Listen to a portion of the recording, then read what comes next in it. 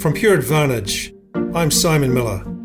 Welcome to our podcast, the destination for leading-edge discussion with some of the world's experts in green growth, regenerative development, business and climate change. Nature's called upon us to think differently and tell a new story for a better New Zealand and the world. It's great to have you with us.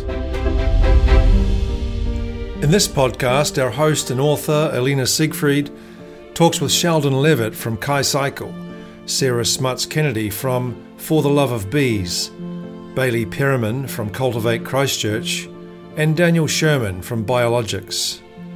The panellists reimagine the future of local food production in our cities and discuss how building networks of urban regenerative farmers can help improve biodiversity, build carbon-rich soils, and lead to community well-being.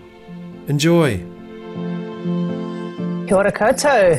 Ngā mihi kia koutou. Welcome to this episode on urban regenerative agriculture.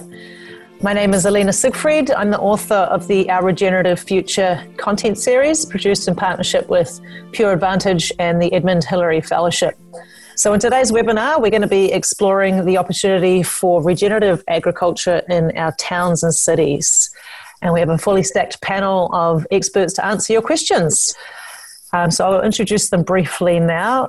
Daniel Sherman is CEO of Biologics. After growing up in a family whose sole business was based in intensive horticulture and studying at Massey, he became focused on plant breeding and was successful in removing all the insecticides and fungicides from the plant breeding program there. He's got an interest in urban farming movement, about reconnecting food production with the urban population, working with farmers who want no part of agrochemical methods of the past, and help improve the viability of this truly regenerative food system.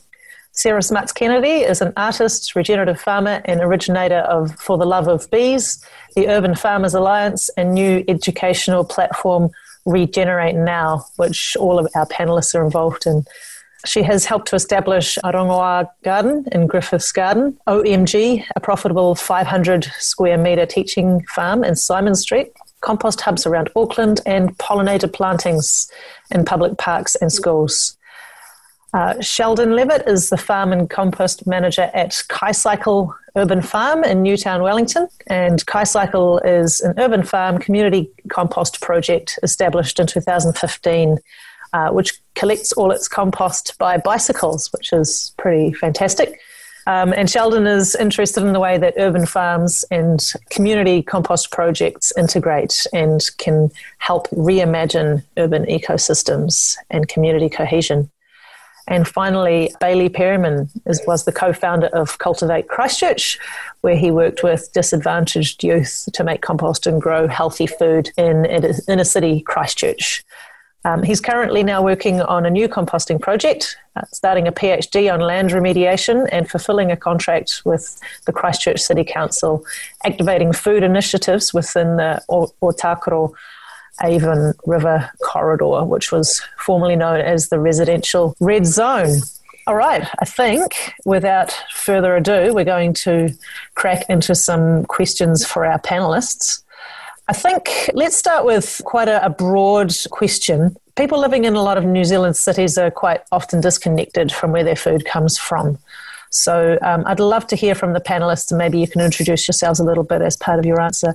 What do you think are some of the implications of this disconnection between food and our communities?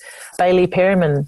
It's massively disempowering. The result of that disconnection means that we're making poor food choices, can't distinguish between foods that are good for us or otherwise.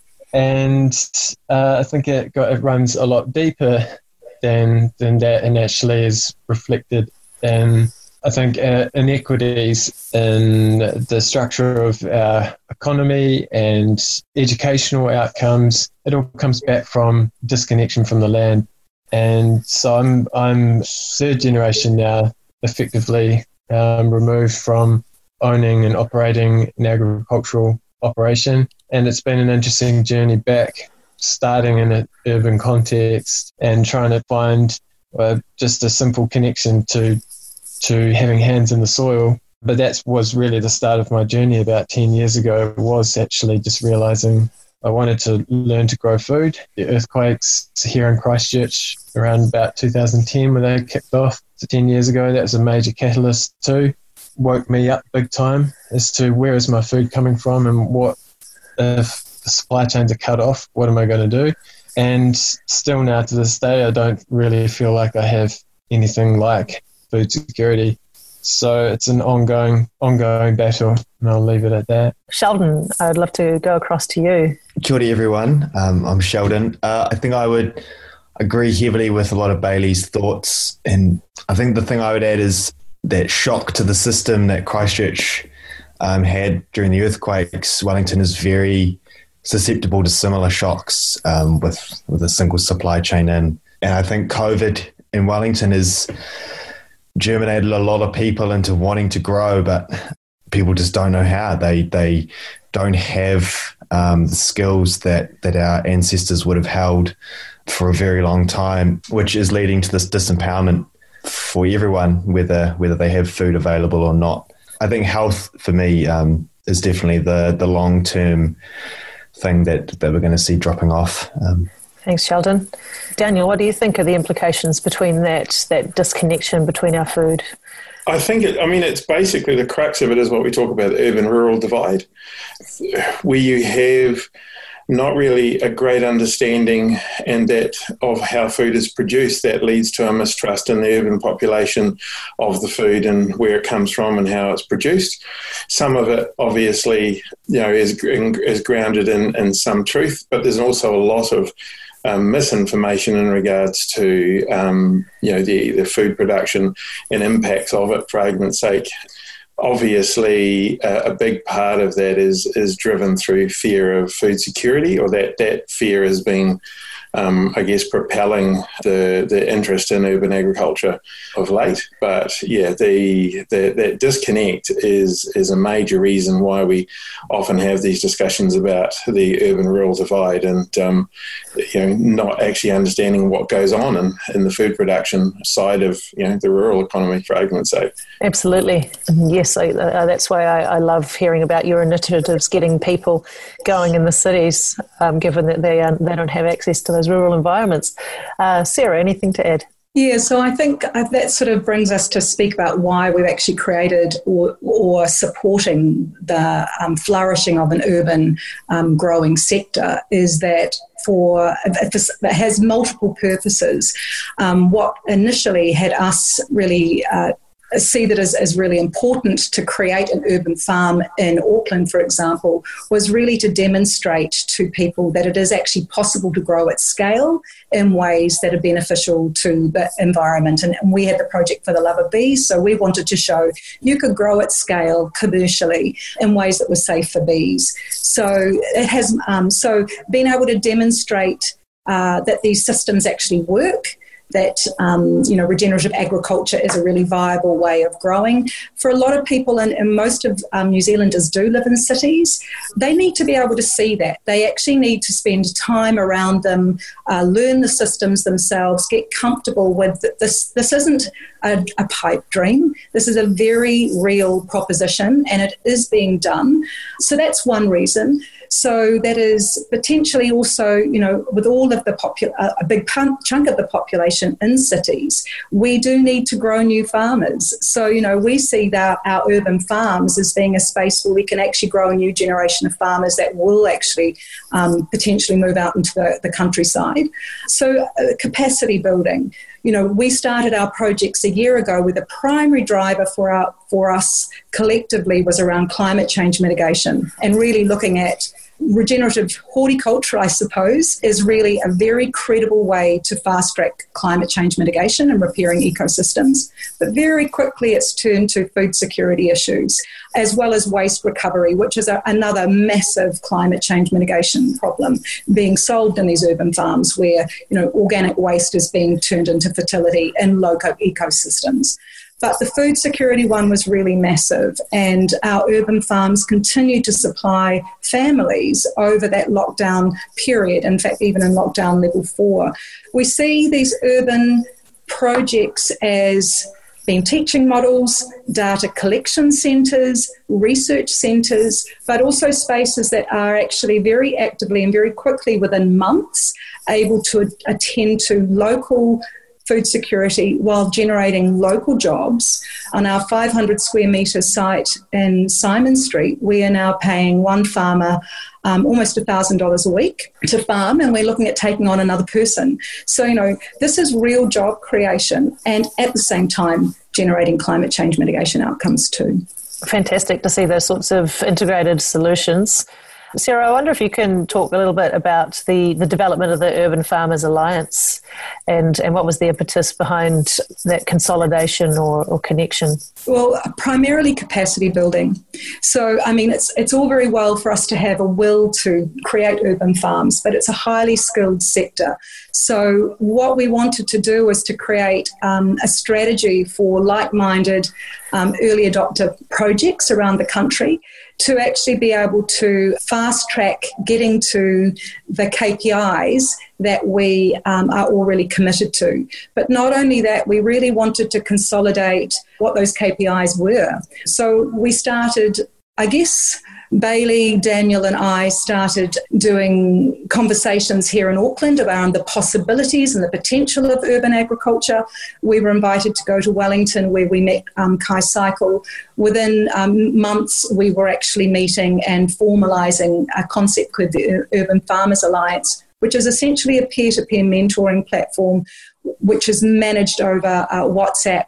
It gives people a chance to ask a question and have that question answered at the level that they require it within 10 minutes, sometimes a couple of hours. And Daniel oversees it, but however, foundation members are now really contributing to each other's learning. We're now supporting over 110 growers and composters around New Zealand through that platform. But the idea really is capacity building. How do we, as quickly as possible, become highly skilled practitioners delivering the KPIs that we're really interested in delivering? I'd love to get into the nitty-gritty of the urban agriculture very soon. But first, I'd love to just go to horticulture a little bit more generally. Daniel, a lot of the conversation that we've been having around urban agriculture, both within this series and in general, seems to be quite focused on pastoral farming here in New Zealand. Can you speak a little bit to the effects of intensive agriculture on our soils in New Zealand? Yeah, there's obviously a huge amount of talk and around, as you say, around pastoral systems and a lot of sort of toing and froing about how positive or negative those are. There are obviously two sides that are arguing that case at the moment. But my experience of having done soil analysis right across New Zealand for many years, and particularly one of the key things we measure for argument's sake is soil carbon, which is obviously a big part of that conversation about regenerative ag, is that quite often pastoral systems actually have reasonably good carbon levels for argument's sake. So you often don't come across carbon in soils, just to give you some sort of idea of less than sort of 6 or 7%. There are a few exceptions to that around the country, but that generally the pastoral will be over 7, 8, 9, 10% of total carbon in the soil.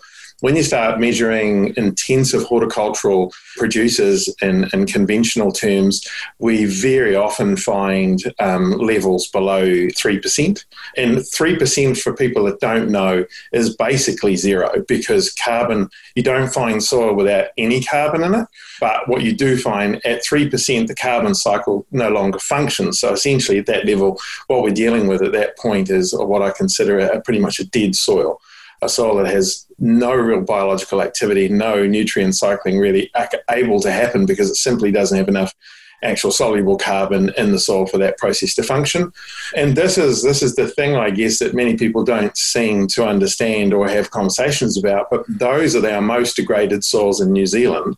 Typically are found under those really intensive vegetable production would be, I guess, if you wanted to put it in a box, because you don't find that, for argument's sake, so much in kiwi fruit or orcharding or long term, but where you get really frequent, heavier cultivation, tilling of the soil, we find that soils that were remarkably considered very important soils in the country, often we find incredibly degraded. So, very, very low levels without looking at toxicities or anything else like that, just looking at some of the basic soil health indicators. Forget finding worms. Wouldn't even bother trying to count in most cases when you've got nothing there. There's nothing there to feed them, and these are the soils that we throw huge amounts of fertilizer on to actually grow a crop, because there's nothing there to grow the crop. And what you find as a consequence is that you have a lot of nitrogen is required often to grow these heavily leafy and green crops. But as soon as it rains, there's nothing to hold that soluble nitrogen in the soil. So they have to, in many cases, that single heavy rain event will destroy a crop. From the point of view of the nitrogen's gone, they can't get on the field to put any more on because the field has no soil structure to it. It's just, you drive a tractor on it, you destroy anything that there's nothing really to destroy, but the tractor will disappear into the field because there's nothing to support it. That's the extreme end of what we're talking about. But there are literally thousands of hectares in New Zealand under intensive horticultural production that are our most degraded soils and what we were once considered our best soils. And my understanding is that the regeneration process is significantly longer for these kinds of horticultural soils than turning around, say, a sheep and beef farm?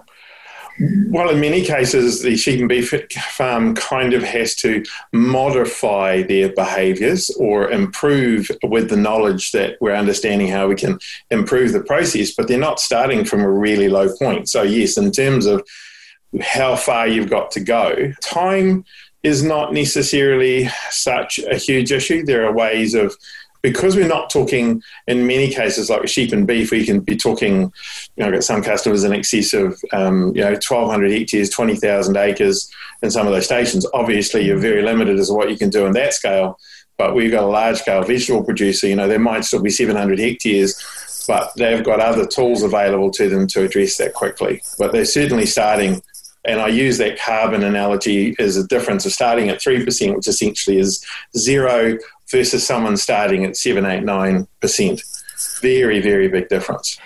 Sheldon, I'd love to put to you a question that's come through the box here from Alex McCall. How important is the role of soil in urban agriculture? I guess if you're going to grow plants in the ground, soil is number one, not dirt, but soil. But I guess it brings up this idea that we grow our food soillessly in hydroponic or aeroponic or aquaponic systems, which would use a lot of infrastructure to do, but we have the soil available. We've got huge amounts of so-called waste in our cities. Humans love to seem to still create that, but we can harness it very easily and build soil if we need it. But cities do also have lots of soil available. I think in terms of the regenerative side, it's making sure that we treat the soils properly with a good eye, and usually someone standing behind you like Daniel to watch what you're doing, and then keeping it alive and running, and you're away laughing, really. I don't personally have a lot of comment on the non-soil growing. I've only ever grown in soil. Yeah, seems no shortage of compost scraps that we could use. Is there a role for, someone who's got a standard old compost bin in their backyard, Sheldon? Yeah, I guess urban agriculture also includes potentially connected backyard systems or different mosaics than what we're talking about at scale urban farming. I guess one slight downside of thousands and thousands of little compost bins is it's maybe not quite as efficient as bringing it together at a street level or a suburb level and producing really high quality living compost that can be used right then and there to create quite a large garden. But all composting in the city is going to have a benefit to the soil around it. Bailey, I'd love to come to you with a question actually now. And I know you've got a background with Cultivate Christchurch in working with disadvantaged youth. So how do you see a need for social regeneration to be interwoven with this ecological regeneration, and how do you integrate these two streams? First and foremost, I just don't see them as separate. And in urban context, the work of the urban farmer is fundamentally social, even from the standpoint of if you were just having your own operation in your backyard or a networked collection of backyard sites, you would have to be dealing with other people, whether it's your neighbours, your own family, or people who own the other bits of land and give you access. So fundamentally, relationships are involved. They need to be given time, and there's a lot of communication and education that comes through in those ways. But that's sort of the soft end of the spectrum. At the very much harder edge of social issues where society is functional is where you find the more structured work and the more purposeful initiatives, which are very much designed basically to collide people who are experiencing all kinds of basically symptoms or side effects of disconnection from land, disconnection from nature. You're basically just trying to collide them with some kind of experience of the power of the life forces that are running through nature, and the moment, it's remarkable how fast that can happen though. And the most vivid experiences for me personally at Cultivator with working with teenagers, some of whom had been in the care and protection services since from being a newborn. They're fundamentally disconnected, and there's some instances when, with a case within a couple of weeks, you would see somebody going from complete shut off with maybe a hood drawn over, and then something starts to trigger, and you just start to see this person lift up, hood comes off, and the world is literally opening up in front of your eyes. So it's tough to get any of that spark to happen, but it's really rewarding when you start to see it unfold. And it's literally like a blossoming happening in front of your eyes. I would also say that what we're noticing at OMG, which is our farm in Simon Street, is just like we have a full-time farmer, but we have at least 70 to 100 volunteer hours a week that happen on that site. And I'd say, KaiCycle has similar experience. So where the public are able to use those sites for their own, for multiple reasons, but a very common one is mental health.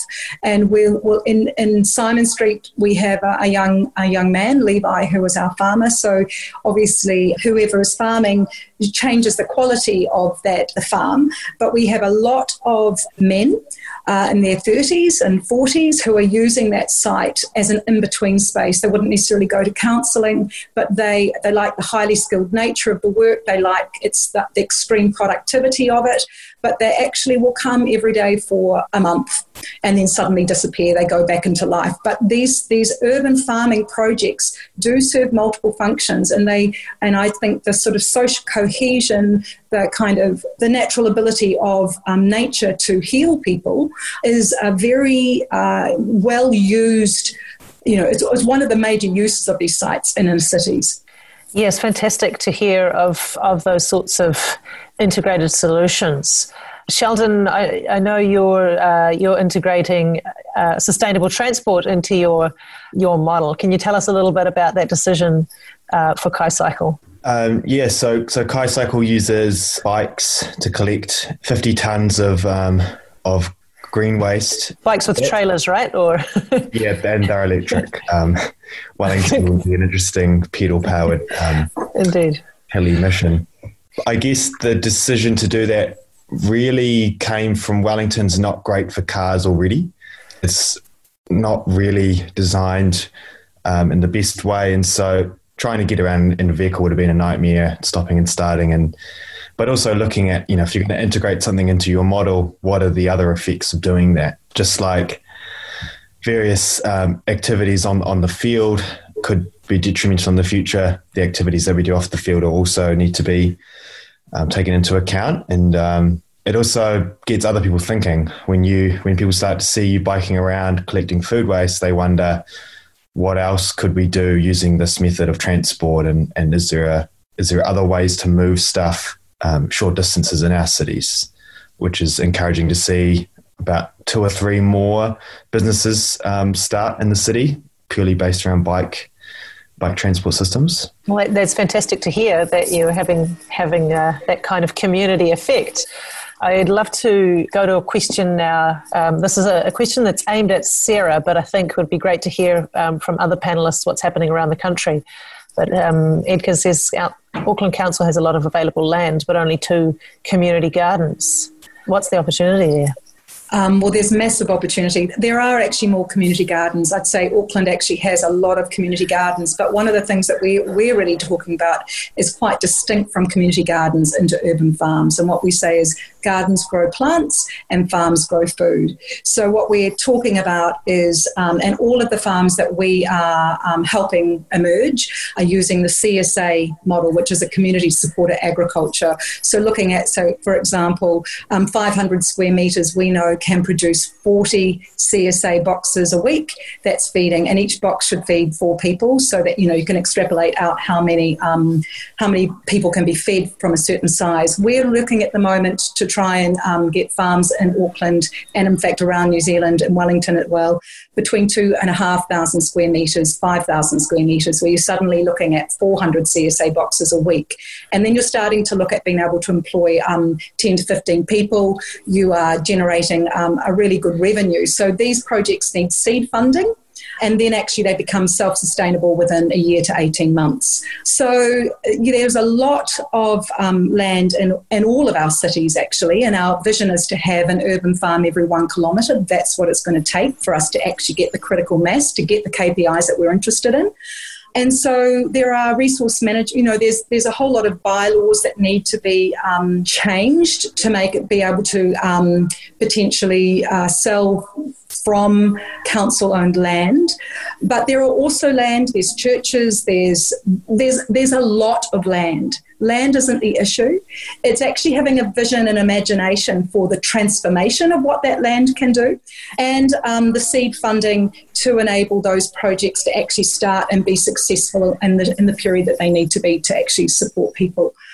We at the moment have been looking at Albert Park for a 5,000 square metre farm. That looks like it might be too tricky, but at the moment we're looking at Fraser Park, which is in Parnell. But already with the Waitemata Local Board, they have been really thrilled with OMG and its capacity to become a self-sustainable business that's meeting all of those KPIs. And there's a real will to, and I know Wellington Council similarly are really excited about the capacity of these urban farms to, attend to food security, climate change mitigation, waste recovery. But there are some changes that have to be made, and these things do need to be seed funded. And we're really hoping that government see the Urban Farmers Alliance strategy. We have the Recovery Farm package that we put out at the, in lockdown level 4, which really I think is a very credible way for, fast-tracking ecosystem restoration, food security that isn't food banks, but actually long-term food security, but actually also generating quite substantial jobs. Yeah, you've got everything in there by the sounds of it. You've got waste recovery, employment, climate change mitigation, mental health. And on mental health, we had a really great community and mental health conversation much earlier in the series with John O'Frew and Sam Lang. I think there was episode 4, if anybody wants to check out the recording, a really rich conversation around how getting involved in the land can be very beneficial to mental health. I'd love to come back to that question of finances and barriers in a moment, but I just want to give Sheldon and Bailey the opportunity to speak to what sort of opportunities they see in Wellington and Christchurch. My current role, part-time contract with Christchurch City Council. Some may or may not be aware that as a result of the earthquakes, there was 400 hectares of housing cleared alongside the Avon River, which stretches from the centre of Christchurch City out to the eastern suburbs and for reaching the ocean. And that land is deemed uninhabitable for housing, but is essentially a river corridor that is speaking very clearly that it needs to be recovered. So my role is to look at the areas within that total land area which are more suited to productive land uses there have been independent reports looking at different agribusiness options for that land as well. And horticulture is definitely coming out on top there. So there's the potential there for a continuous productive urban landscape. And of course, even before that, before we made a mess of it as an urban settlement, it was used as a food basket and harvested by mana whenua, Ngāi in particular. And so there's a fantastic array of land uses that are going to open up there that'll be not just for those who live immediately by the area, but for the rest of the city, and of course as an exemplar to the world, really, what's possible for the use of this kind of space within an urban area. Sheldon, what opportunities do you see in Wellington? There's a similar potential of a large rollout of urban food. I think Wellington, one thing it lacks is lots of flat land. So I think some big potential there is really honing in and getting some good skills on hill-based farming that is as productive as the flat land. There's a lot of hilly land that is around, and I think as well, not far from the edges of the city limits is quite large quantities of intensive market gardens. And so how can the urban farms connect in with those relatively close regional farms? And maybe I'll leave my other comments for the barriers question. Daniel, I'd love to ask you a little bit. There's a question here from Katrina Wolf. It'd be great to hear if there are businesses and corporates backing urban farming projects, or if it's dependent on the sort of funding used by community gardens. So I wonder if you could speak briefly just to the financials of urban regenerative agriculture. There are businesses participating within the urban farming sector. So there are businesses like Carbon Cycle, for argument's sake, which are large supporters, otherwise previously known as the New Zealand Box composting system. You know, that's obviously there are those type of companies involved, and there's a range of them. Including ourselves. Yeah, it's largely being funded through, local government support, really. Sarah can probably speak much better to that experience along with the others than I can.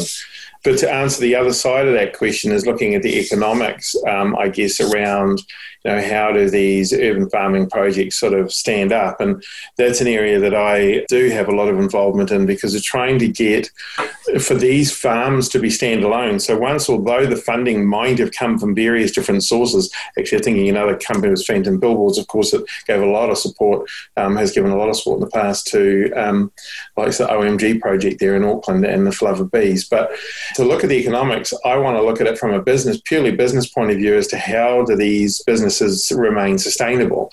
So the model that would require continuous funding, for argument's sake, from communities, associations and local councils, to me was kind of flawed, because we've had the perfect example lately with COVID-19 that the vast majority of the funding that was going to be available to some of these projects has just literally evaporated overnight. So it really highlighted the fact that we had to build business. We had to basically have a business model that was sound and was based around, in my experience with horticulture, it's all about productivity. Many people do focus on, maximizing the price that they sell a product for, but in actual fact, success in horticulture and agriculture systems, in my experience, is pretty broad with that around the world as well, as it's actually all about productivity.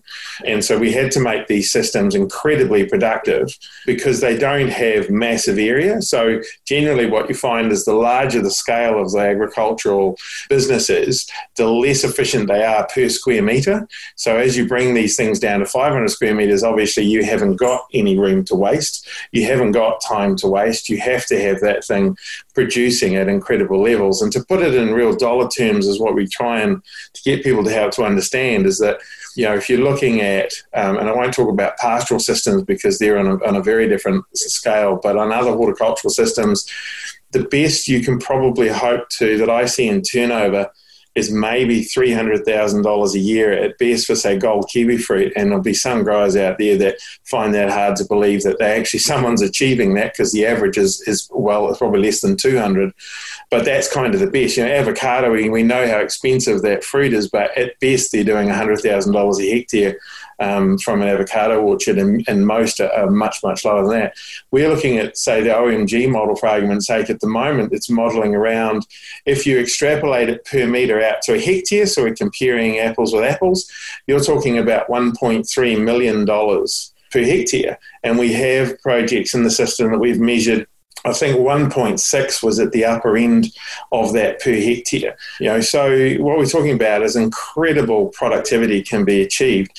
And you have to remember that in the vast majority here, we're talking about without fertilizer, the nutrition support is basically through composting and through understanding the soil biology system. And this is the essence of regenerative agriculture, is actually working with the soil system and understanding that soil biology. Those are some very compelling figures in terms of productivity. Do you think that's scalable? The business model, and it's hard sometimes to get your head around it when, like myself, you come from a very conventional business in terms of how you measure profitability and success. And although in real terms we're talking about profitability, the actual sustainability of this is being able to pay the farmer. We're looking at a minimum of $25 an hour. We're looking at that sort of being based on a 40-hour week, and we're looking at what that farmer can produce within that space. And so that might be 50% of the total turnover is going towards labour. But in actual fact, when you look at it that way, is because the larger the scale gets. So when we get up to 5,000 square metres, for argument's sake, we have a bit more automation coming into it. So there is a bit more in there, but we're talking about a model at the moment that is quite labour intensive, but that is kind of how that's how the people in that environment actually connect with the soil. They have no love of they're not going to get in it. You're not talking about the scale we're getting in a GPS-guided tractor, and the person actually never sets foot in the field, and covers hundreds of hectares. That's in per square. Again, as we're talking about per square metre, we're talking about very low returns. And to give people an idea, because people think of, I think one of the questions before talked about, how much, I guess, thinking how much land is actually available. Well, you've got 4,000 parks in Auckland alone. In the 25 regional parks, Auckland has 42,000 hectares. This is all within the community land. So we're not all talking about turning all of that into food production by any stretch of the imagination. But like Sarah says, land is not the issue here. It's how we're utilising, how we're farming, and how we're utilising and how we're managing that soil. It's all at a much more basic level. But the opportunity is about, so the keys to supporting these projects is that CSA, that community supported agriculture model, where somebody wants food, from a local source, because like OMG, our target is basically everybody that would hopefully get their food from OMG from these CSA boxes could arguably walk there and pick it up. We don't want to put it on a courier and ship it, across the city or anything like that. That's not the model that we're talking about. This is very much localized food production. But as we keep pointing out here, is that this it makes an awful lot of people much more passionate about their food and interested about how their food grows. And you can see as we go through this process that we can scale that up. But the fact is, the more people involved in it, the more that are likely to actually get. And we do have people in that model now that are talking to us, that are more larger scale market gardens, so 10, 12 hectares or larger, sort of following along these no-till regenerative practices. Let's come to that question of barriers.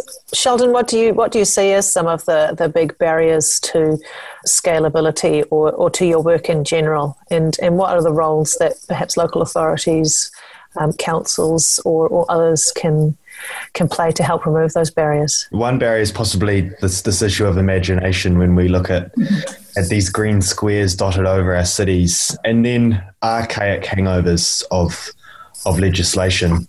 Those people are long gone, but there's lots of bylaws, both at the council level and at the state level, that never thought in a wildest dream we might want to grow food in the city. And so we now have to go back and look at some of this legislation and allow it to have some of these things done on it, particularly the Reserves Act is one that, in one interpretation, you could easily farm as long as you don't have any goats.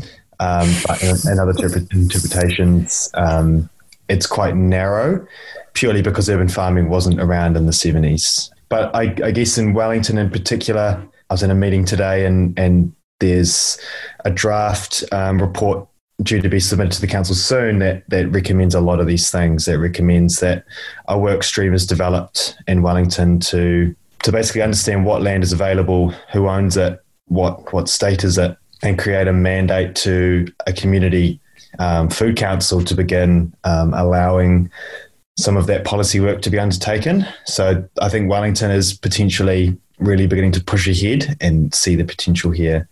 But the biggest barriers at the moment for us is policy and bylaw. Sarah, I'm curious to hear if you've noticed any difference with a slightly different council structure than we see in most of the country, with a consolidated super council as such. Has that meant any changes in terms of the way that you have to work with local authorities? I just say it's just super complicated, being a super city. What we're finding post-COVID is that there's a really massive conversation happening in all areas of Auckland City around the opportunity for urban farming to attend to food security as a primary thing.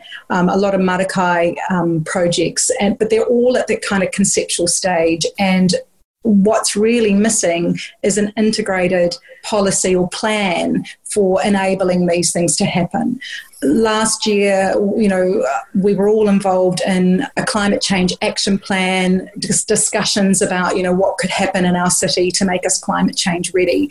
There's just been so much talking done and so little action. Really, the action that's been taken by our communities, and they're massively under-resourced. So while people are talking about these things, communities like ours are just, there's burnout. There is a frustration that, we can't get funding from MPI. We can't get, the Ministry of Environment has actually been really supportive. But I would say, Auckland Council is in a really bad place financially right now, and there's never been more need for these projects to be, actioned. We have in South Auckland, there really is a food desert out there, and there's a serious issue around access to nutrient-dense food.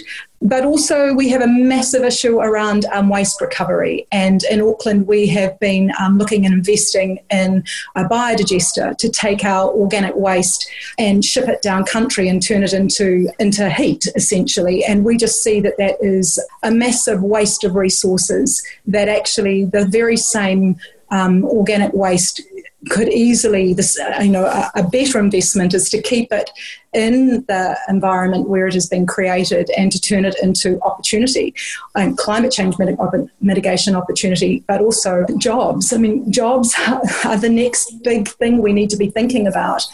One of the things I think it would be a super shame not to mention by the time we had ended this is just how amazing these farms are in terms of carbon capture, drawdown. And while there is a lot of conversation at the moment around, sequestering carbon in soils, what is really possible to measure is the above ground biomass that is actually, is captured carbon.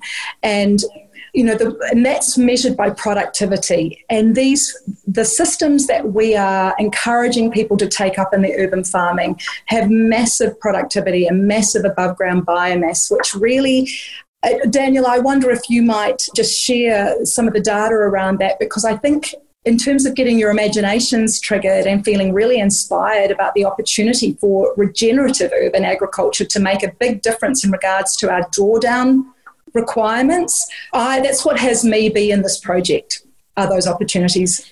Daniel, could you speak to that? There's a huge amount of I guess, conversation around this whole carbon sequestration, and that's, particularly where we hear that coming through from the pastoral side of things, and how effective these regenerative systems can be in actually increasing the amount of carbon. But often, yes, we are only talking about, more often than not, measuring the carbon in the soil. But one of the systems, and the name just escapes me on the top of my head at the moment, but essentially when you start embracing this sort of this whole process, and you create these healthy soils that have this healthy carbon cycle, nutrient cycle process happening in the soil, is you create that massive abundance above the soil.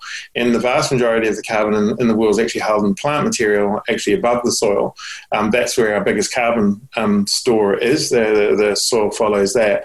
The sort of examples that are talked about, and I'm just trying to think of the research that came out of New Mexico University, their regenerative agricultural sort of research facility there. I mean, they're talking about as much as 19 tonnes of carbon per hectare per year in a fully activated biological system. So, when you've really got this regenerative process happening, versus what's happening in our conventional systems, often you're talking that is 5 or 6 times. These regenerative systems can be 5 or 6 times higher than what we're currently achieving in our conventional agricultural approach to it. So there's a lot. There's a lot of science being, a lot of study being around there in this, and people really leading the cutting edge of that. But it shows the true potential of creating a food system which is incredibly carbon positive, rather than having these conversations about how negative our food system is to the carbon.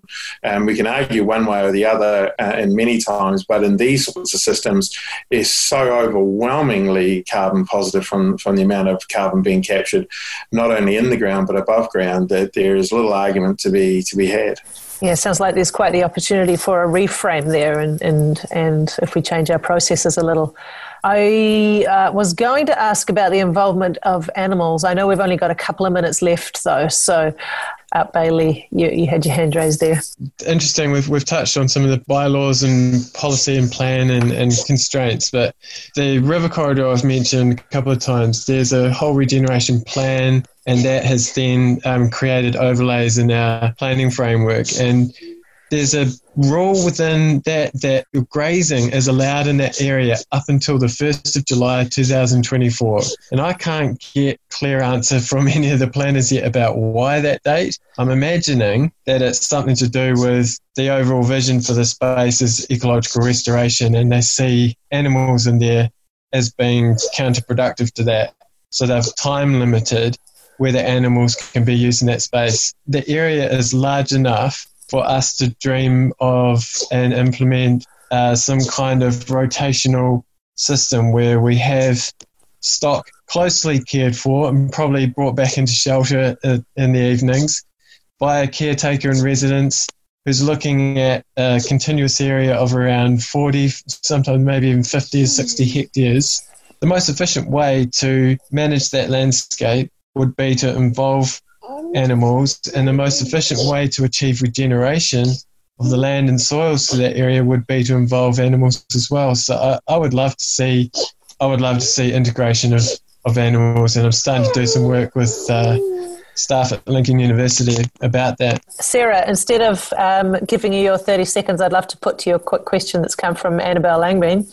Can you advise, I know you mentioned there around food desertification, and there was a question around that earlier, the viability of providing low-cost produce to low-income households in free food banks or schools? It's absolutely huge. I mean, the thing about these farms are so productive that you can actually produce enough food to actually sell enough to pay all your wages and have plenty to give away. And that's one of the things that we've been doing modelling around. We already give 2 CSA boxes of our 40 away to a group called Awhina Mai, who we've been working with who are Māori with lived experience of homelessness. But also that community gets to be we're really looking at the moment as what does urban farming mean in relation to a Māori and Marakai, Maramataka. So, in terms of What I would say about the urban farming movement and why we're here is that it's extremely joyful. It's incredibly optimistic. We feel like we are really making a difference, and we can see that happening. And I think being able to make this available, Common Unity are a classic example in Wellington, who are, really are feeding their community by growing locally. But the opportunity is, I see that we need to take this out of being in a voluntary sector into being a new economic sector. So we're really looking at systems that can enable you to actually have a business and feed your local community. And if that includes giving some of it away, then if you're that productive, that's a possibility. Thank you, Sarah. I love that, making it a real economic industry. Sheldon, 30 seconds, any final thoughts from you? Yeah, I fully agree with Sarah that a lot of these farms are already social enterprises. KaiCycle's been providing huge amounts of food for the last 5 years to an organisation called KaiBosch. But I think as well, looking at things like living food banks, there's many cities around the world that the food bank doesn't buy food, it employs a farmer. One example of that would be the Ottawa food bank. And then schools, rather than shipping in food, we could just have a garden on the school field and easily integrate children into that from a really early age. So I think this is all possible, and this is definitely an underlying thread in a lot of the conversations in this movement. Daniel, any final thoughts? Yeah, I mean, the key when you're starting to talk about, when I started the conversation about productivity being the underlying sort of driver to being the what drives the sustainability and success of these projects, there are projects out there where already the goal is they're giving away more than 50% of the food. So they're only actually basically having to recover their costs. Once they recover the costs, by selling whatever percentage of food they need to do that, whatever else they produce is simply given away or sold at a very low cost into needy communities. That's a very strong part of some of the projects that we're looking at here. And in my when I'm working with projects and trying to help to develop their business models, we try and produce a model where they're able to give away 25%, or in some cases we're talking about a model where we've got give your CSA. So somebody might buy 2 boxes, and one gets donated. So the farmer isn't necessarily is compensated for his cost of producing the food, but the food's still being given away to somebody or families that need it. So this is all about a change to our food system, and it is very much driven by the social need and the whole idea that we can grow. I get a real problem with, say, organic and regenerative production, that it just wants to be focused about how they can get more money for their food. When I already look at, food for many people is already too damn expensive. If you want to make more money and be more successful as a farmer, learn how to actually be more productive and not focus on some sort of marketing influence that can mean you can charge 2 or 3 times more for your food because it's regeneratively grown. Regenerative is the key. Being regenerative is the key to actually achieving that productivity. Very good point. All about healthy food, healthy people, thriving communities, healthy environment. But also, can I say one last thing, is that actually a lot of those communities in need actually would love to be able to learn to grow. And so this is why we've created the Regenerate Now platform, is that, anyone who wants to participate in this urban farming sector, I believe, should have access to the knowledge that they need. And so we've been trying to, that's part of the Urban Farmers Alliance, but it's also part of the Regenerate Now, is that actually this is highly skilled work, but it's work that can be learnt in months. Hey, thank you so much to all our panellists for joining us. It's been a fantastic conversation. Ka kite. Have a wonderful evening. To learn more about Pure Advantage and the work we do, go to pureadvantage.org and follow us on Instagram. If you found this conversation valuable, please rate this podcast, share and subscribe. Thanks for being on the journey with us. Ka kite ana.